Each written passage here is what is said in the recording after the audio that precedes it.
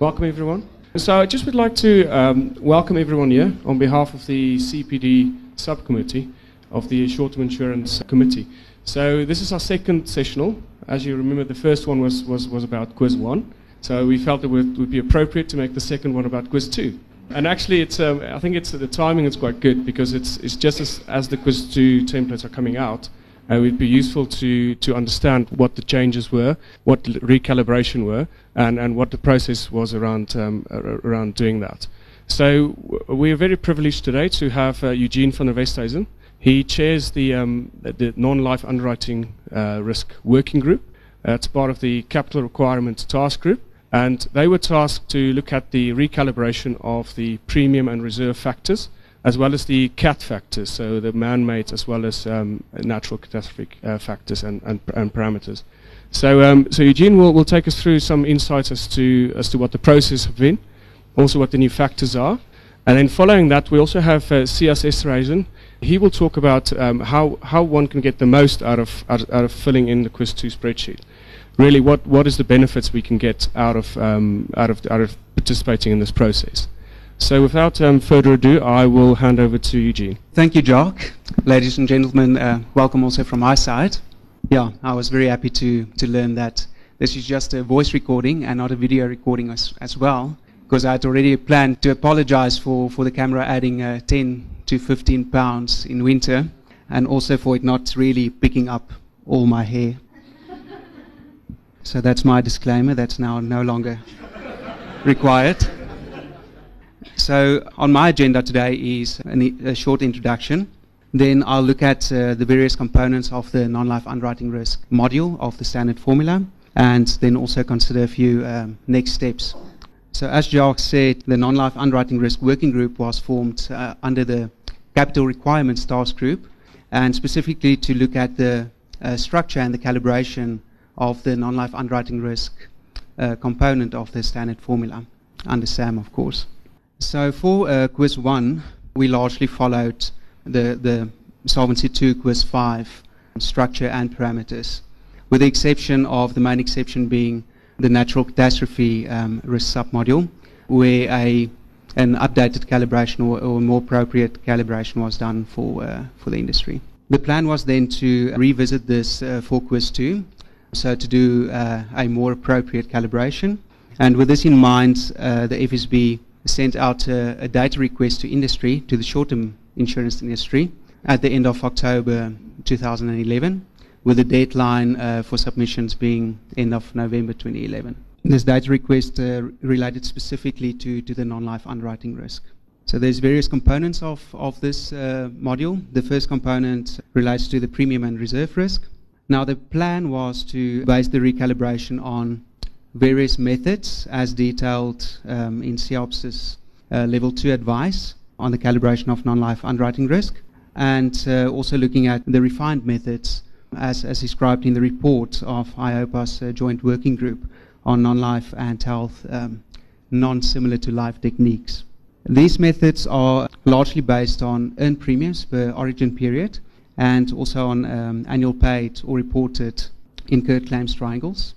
There's roughly 4 premium risk methods and 8 reserve risk calibration methods. Now the idea would have also been to then go into those methods in a bit more detail in today's presentation, but there were a number of limitations in doing this calibration. The first is that generally the short-term insurance industry haven't in the past reserved using actuarial methods. So companies typically calculated IBNR on a 7% of net written premium basis, which means that we don't have historical claim reserve development data. Now, this is not such a big problem because we can retrospectively calculate what the IBNRs should have been. So that problem was overcome, in theory at least. The second limitation was the number of submissions. We received data from around 21 companies, and per line of business, the most we could get from the data was triangles for about 6 or 7 companies. For some classes of business, only for 2 or 3 companies, or if at all.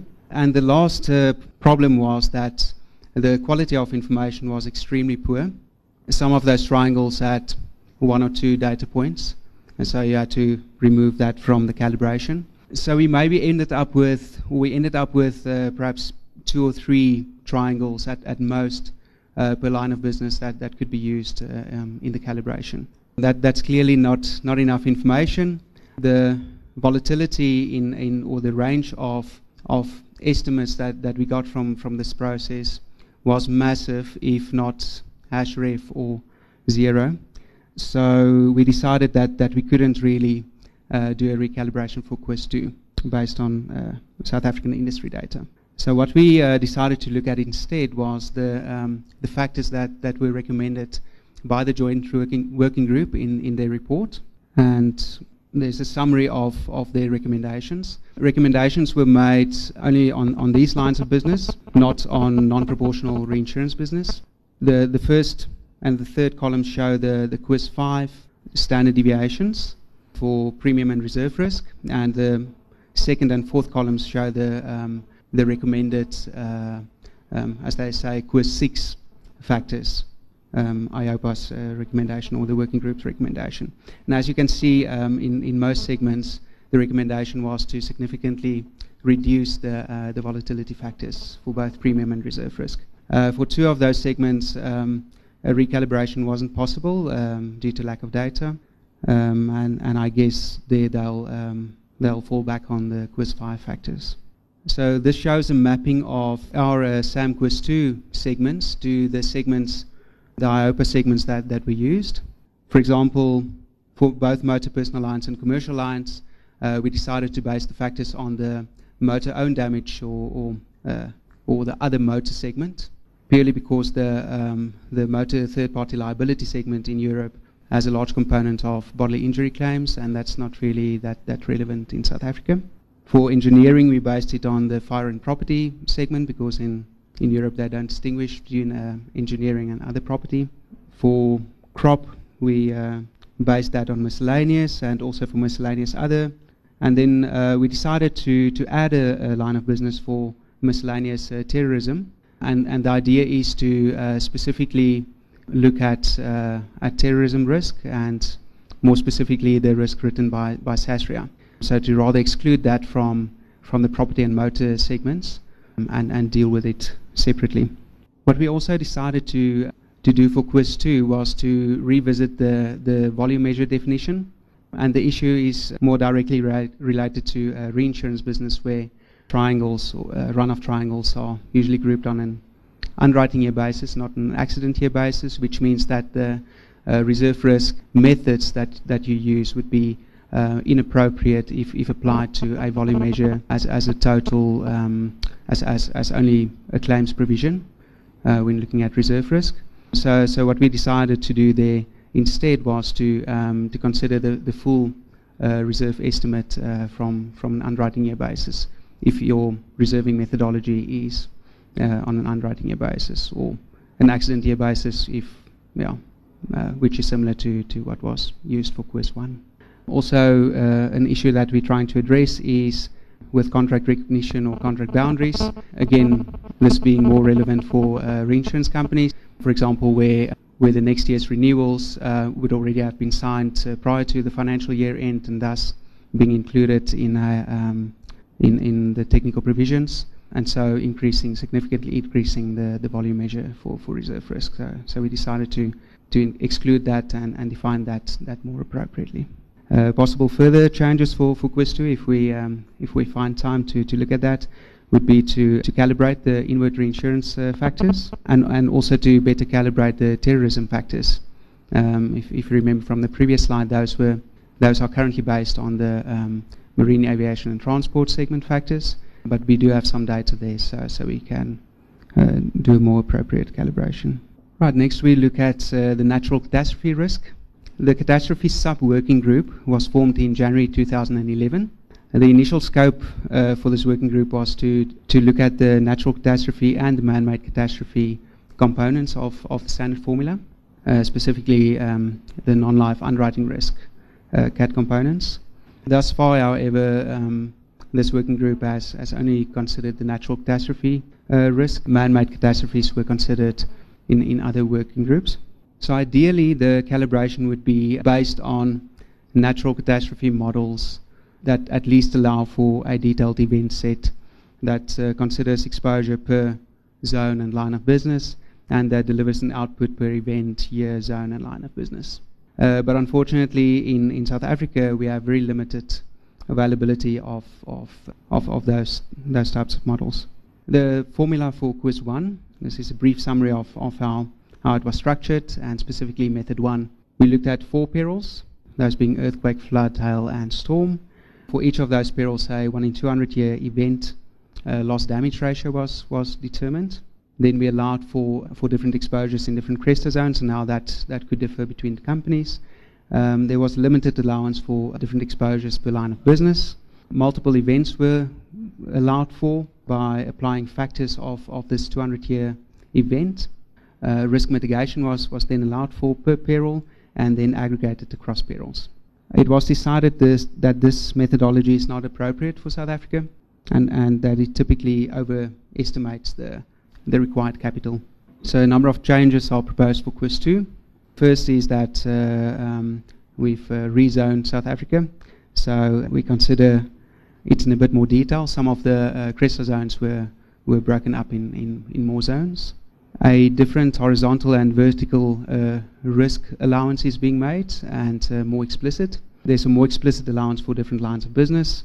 So looking at the vertical risk, and just for those of you who are not familiar with this term, this considers the risk of one or exposed to one large event. So that is typically your 200-year event that's considered here. For vertical risk, we decided to focus on peak perils, so no longer look at the 4 perils. We identified earthquake as the peak peril for non-motor property, and hail as the peak peril for motor property. A similar approach is used to the QIS1 structure to calculate those 200-year event losses, but those losses those parameters were recalibrated based on industry exposure information that we received at the end of 2011. The maximum of these two numbers is used, and we then allow for risk mitigation. Then considering horizontal risk, and this is the risk of a large number of smaller events happening in the same year. The reason why we need to consider vertical risk and horizontal risk differently or separately is because reinsurance structures would cover those types of events in a different way. So while the company might purchase enough reinsurance to cover the largest foreseeable event, they might not purchase enough cover at the lower ends to cover them against a large number of smaller risks or events happening in the same year. So various for the horizontal risk, all perils are combined, which makes it easier in terms of definition of different perils. Various scenarios are considered of multiple events, for example, 1 20-year event and 2 10-year events happening in the same year, or 3 20-year events, or whatever the case may be. For each of those scenarios, the risk mitigation structure is applied, and the maximum over these different scenarios is then taken. The overall natural catastrophe charge net of risk mitigation would then be the maximum of this horizontal and vertical assessment.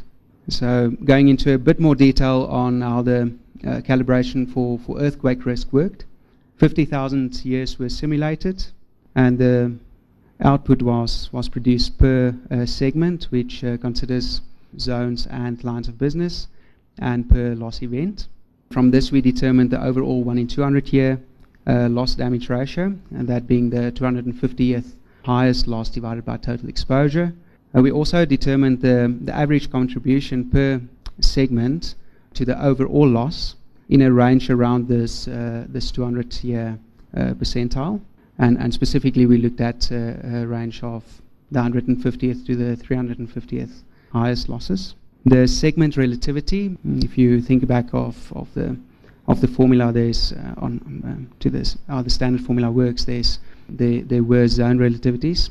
We just now call it segment relativities. That would then be calculated as the average contribution divided by the relevant exposure for that segment, divided by the overall loss damage ratio.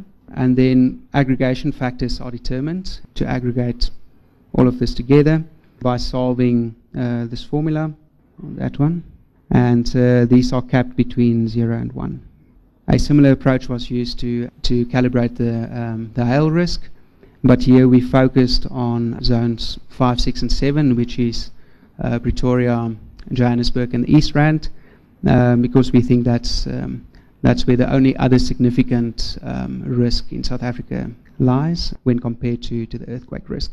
The reason why we need to consider hail separate from earthquake, for most companies we believe the earthquake risk to be the peak risk, but some companies might only be exposed to motor risk, and for those companies you then need to consider an event that could lead to significantly higher losses than earthquake, being hail. So to calibrate the more frequent events, we'll make use of expert judgment, and those factors will at first be based on assumed shape curves and the QIS1 parameters, but we realize that this is not near accurate enough, and so we need to relook at this for QIS3.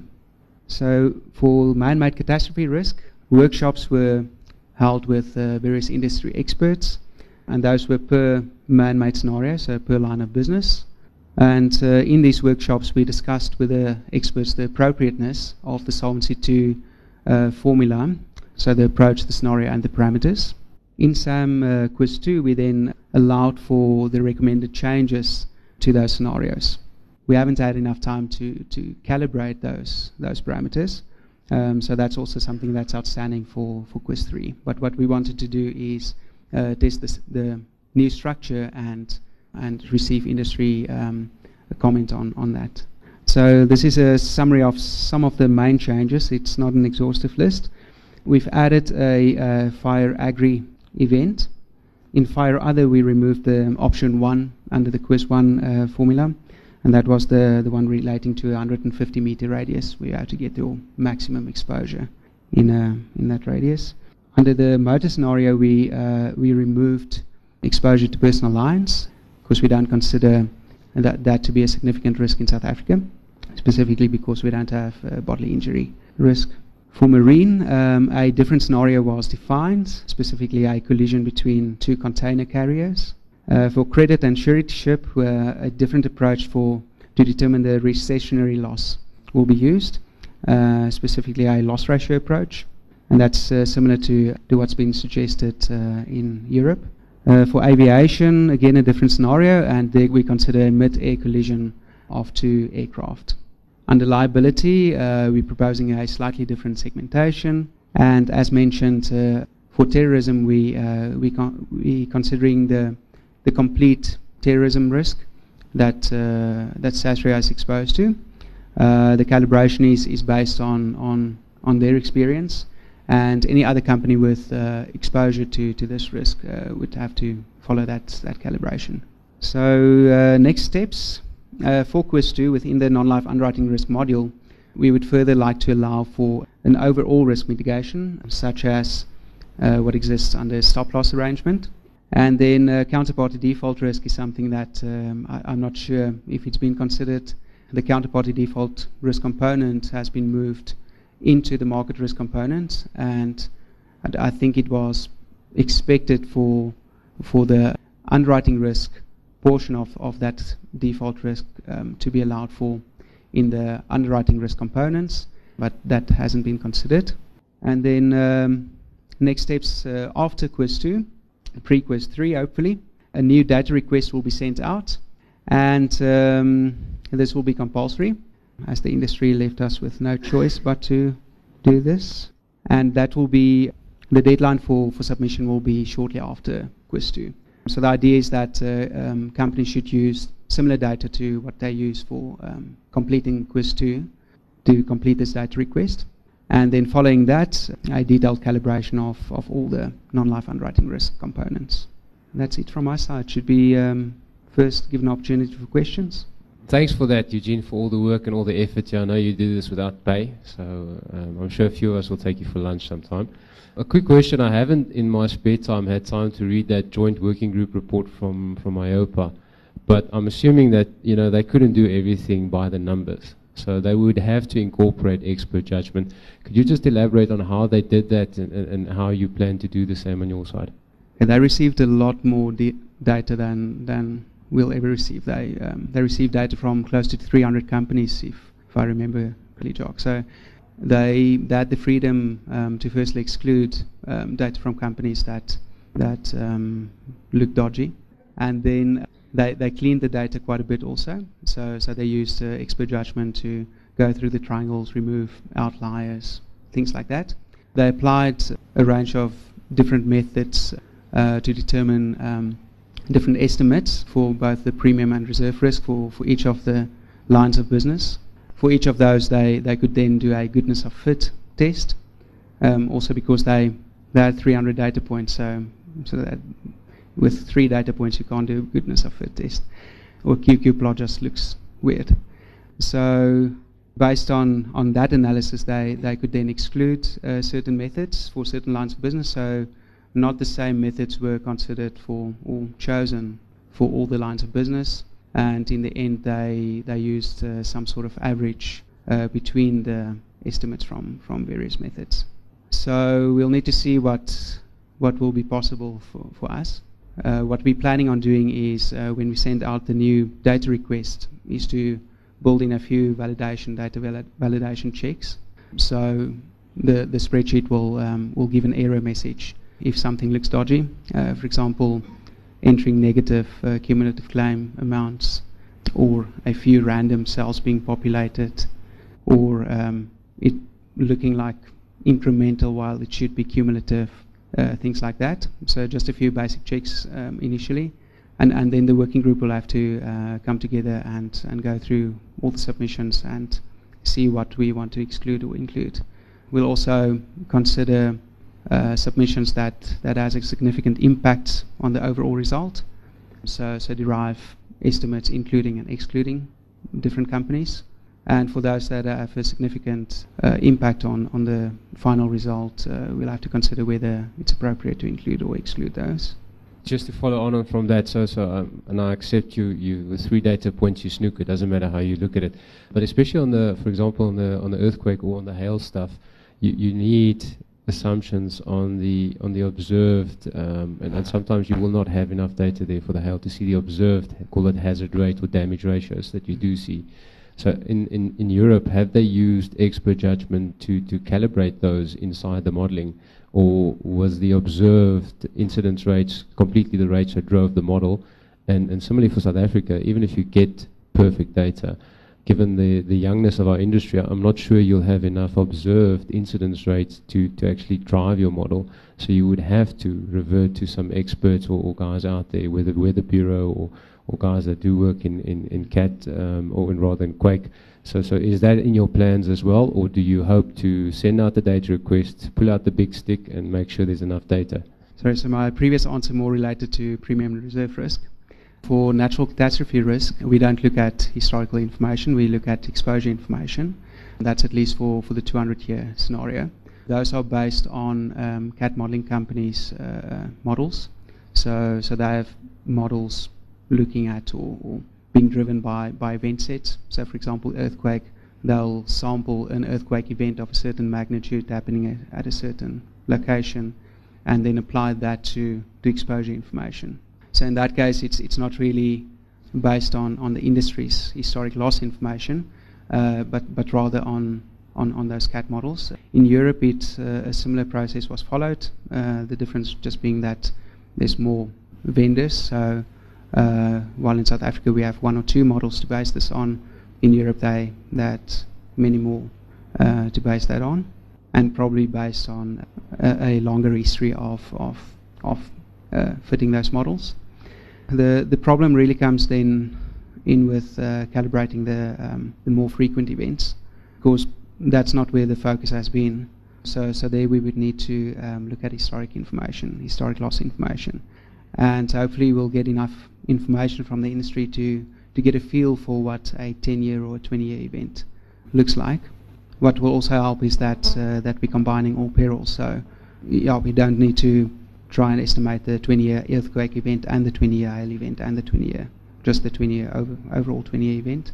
And there a lot of expert judgment will have to go into that calibration. On the man-made catastrophes, it depends on what line you're looking at. So if you're looking at something like marine or aviation, where a scenario is defined, that's pretty much based on expert judgment as to what the appropriate scenario is. When you consider something like the fire risk, where factors have to be calibrated, there it will be based on insurance companies' information, and hopefully we'll have more information to calibrate that than natural catastrophes. But again, you'll probably have to apply some expert judgment to that. Just to belabor the data quality point a little bit more, making it compulsory to provide data is clearly not going to improve the quality of the data. So to expand on that point, just to, well, I guess it's unfair to ask you the question, but is the FSB going to consider looking at some form of assurance on the data from the companies providing the data? So whether it's from the auditor or internal audit or something like that. Just on making it compulsory, we'll again ask companies to provide us with the percentage of their triangles that they think is accurate. What will be compulsory is for companies to at least submit something. So a large insurance company that is going for an internal model application, or that's going to apply for their internal models to be used, can't then submit no data, because it just doesn't make sense. Where in the previous submission we didn't receive data from a number of large companies. So the first idea of making this compulsory is to force companies to at least say, well, we've got accurate data for 50% of our portfolio, or for 10%, or for 90%. So if a company doesn't have accurate information, then they're welcome to submit a blank spreadsheet. Then secondly, on the validation, we'll also, through QIS2, ask companies to send us their data that was used in calculating technical provisions, and data from the data request can then be validated against that. Thirdly, we'll ask companies to indicate who's completed the data templates, whether it was a senior actuary or an actuarial student, or an accountant, or an IT manager. So hopefully that will give us enough information to, if a certain triangle seems a bit dodgy and it was completed by someone that's not necessarily doesn't have the expertise to complete that, but just didn't care, then we can exclude that. Easy one. Is there a recalibration report, or is there plans to have one for QIS3? There will definitely be one for QIS3, and a short report will be written on QIS2. Right. Thank you. Thanks, Eugene. Okay, maybe first off, this presentation is not about how to do your calc to get a lower capital. But yeah, I think taking a step back from the QIS2 calculation, making sure that you consider the other aspects, and trying to extract as much of this, because we know it takes a lot of resources to actually do it. Okay, so QIS2, I know all of you guys have read the specs, you're pretty keen on starting, but it's important to realize it's part of a bigger picture, and yeah, we shouldn't forget that. Okay, so maybe in line with what is going on in Europe in terms of sovereign debt, let's start off with a little story, I think, in terms of creating value, or extracting value. So the German guy goes to Greece, and he's on a business trip, and he wants to go and stay in a hotel. And he gets the receptionist, says, no, it's 100 euros a night. He says, sure, I'll pay the 100 euros, but I wanted to go and see what the room looked like before I stay. And he pays 100 euros, goes to the elevator, goes up. The manager grabs the 100 euros, runs down the road to the butcher, pays his debt to the butcher. The butcher takes the 100 euros, runs down to the food store and pays his debt. The grocer manager takes the 100 euro and goes and pays the locksmith his debt. And the locksmith runs to the hotel and pays his debt at the hotel. So just as the locksmith leaves the hotel, the German guy comes down the elevator, takes his 100 euros, says he doesn't like the room, puts a 100 euro note in his pocket, walks out. So yeah, all debts paid, no value created. That's not what we're talking about here. Okay. So why should you make an effort to complete QIS2? The opportunity, assess the capital requirements either from the current interim measures or QIS1 if you did complete QIS1. Identify capital inefficiency, potential solutions for those items, be it a class of business, asset type, identify shortcomings where in future, under the quiz 1, where you took some shortcuts, identifying those ones and making a better effort. And obviously, if there's some items in the standard formula that you would rather want to go for impartial internal model, they will also highlight it. And then obviously life goes on, new products need to go to market, and it would also provide some tools to do those checks. But I know obviously all you guys don't need to be convinced to do quiz 2, because I guess you're here to understand what it is about. But I think it's key to keep these considerations in the back of your mind when you're doing quiz 2, to make sure that this is actually what the objective is, what you want to achieve. So instead of just completing it and submitting it to the regulator, keep these in mind. So first off, let's think around taking control of the data, leveraging year-end processes. I would assume most insurance companies did it as at their year-end, but no, I mean not as at what the date the regulator required it. You used your own year-end date. But that also means if your year-end hasn't passed yet, and it's still coming up, in that year-end process, make sure that you think around quiz 2 already. Make sure that when you start extracting data for your year-end validation, that data requirements would take into account what you'll require for quiz 2. As I said, identify the simplifications that was used in quiz 1, be it because you didn't know how to calculate it the other way, or time pressures or data. And this time around, make an effort to actually do that calculation more in detail, because obviously after quiz 3 there's no more tries, so the sooner the better. And obviously we know where a lot of companies are struggling is the non-cat or the cat risk submodule in terms of getting that exposure data and doing the calculations. So focusing on that from the start and not starting with the easy ones would also be beneficial. Okay, so if we start thinking around going beyond the numbers, currently companies find it difficult to assess what the impact of SAM would be under any new developments, any business consideration that need to be done. Obviously the reason is there's a little spreadsheet lying somewhere and it's a single value. It might be 9 months old, so you can't really do that to inform management decisions. So when you design the tool, keep in mind that it would be helpful if it's possible to do some scenario analysis with it in terms of informing management if they've got certain strategies that they want to test, that the tool can at least give them a high level indication of what the capital implication would be under SAM. Okay, so when SAM comes in 2015, obviously it means that the company will need to do this whole calculation on a, let's say, either a quarterly or maybe a monthly basis. That would require you to have the full process in place and having everything in line so that you can actually make those deadlines. So I would just recommend start designing and testing those processes now already, be it either beforehand start thinking it through and then testing it while you're doing quiz 2, or while you're doing quiz 2 start developing those processes, setting out what is the responsibilities to which departments, pulling those guys in, because it means they start getting involved in the quiz 2 the SAM process as well. So they need to learn. You can't do quiz 3 and then after quiz 3 expect the rest of the firm to understand what's happening, what needs to happen. So if you guys are struggling to concentrate, just remember there's some snacks waiting. And obviously, most likely there are going to be some areas which you need to take a shortcut or make a high-level estimate where either with time or data. But just make a note of that, and that you know on the quiz 3 it's something that you can focus on.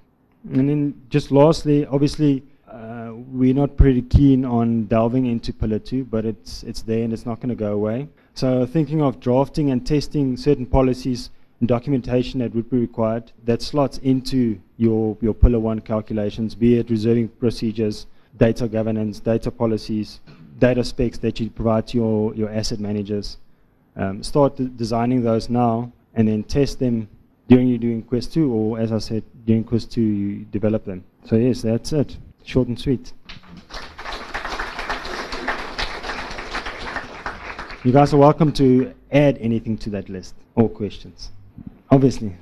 You pulled a shy audience today, Sias. I love the iceberg. I hope it's not symbolic of things to come.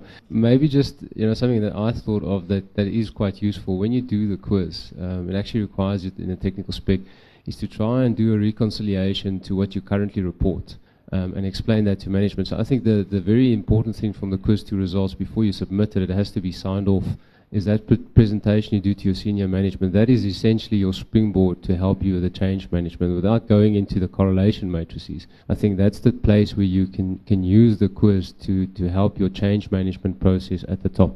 And if you can't change the top, the rest won't follow. So I think that's another one I think I'd like to add on there. Oh, no, I agree. Sorry, it's actually for Eugéne. I just want to know if there's an indication of the timelines of the data spec. Just keep in mind about the group stuff that has to go in on the 5th of November. Yeah, roughly we thought of making it a month or two after quiz 2, the quiz 2 submission deadline. But I guess we'll then make it after group submission. Okay, and the other thing is there's no possibility of sending out the spec before quiz 2. We'll send out the spec probably sometime in July. Sorry, maybe just to talk to that one, but also to the quiz 2 spec. I mean, Saia will be running workshops when it comes to the data spec for non-life as well, just in terms of what's expected and how it will run, and sort of how to maximize or minimize effort, I suppose, in terms of completing that. But in terms of quiz 2, something just to add, maybe not something that will help you extract value, but will help you complete quiz, is that rumor has it that the FSB will be hosting some workshops for quiz 2. So look out for invites, I think, coming out towards the end of July. There's going to be 3 in Joburg, I think, and one in Cape Town. So it'll just help, especially if there's any, and hopefully there are some first-timers doing quiz. The idea of the workshops is just to take people through the basics of it and sort of, with between a 400-page text spec and a several worksheet workbook to kind of just take people through where to start and where to consider simplifications and things like that. So hopefully that'll help people as well. Any more questions? No? Okay, so let's just thank Sias as well for his presentation.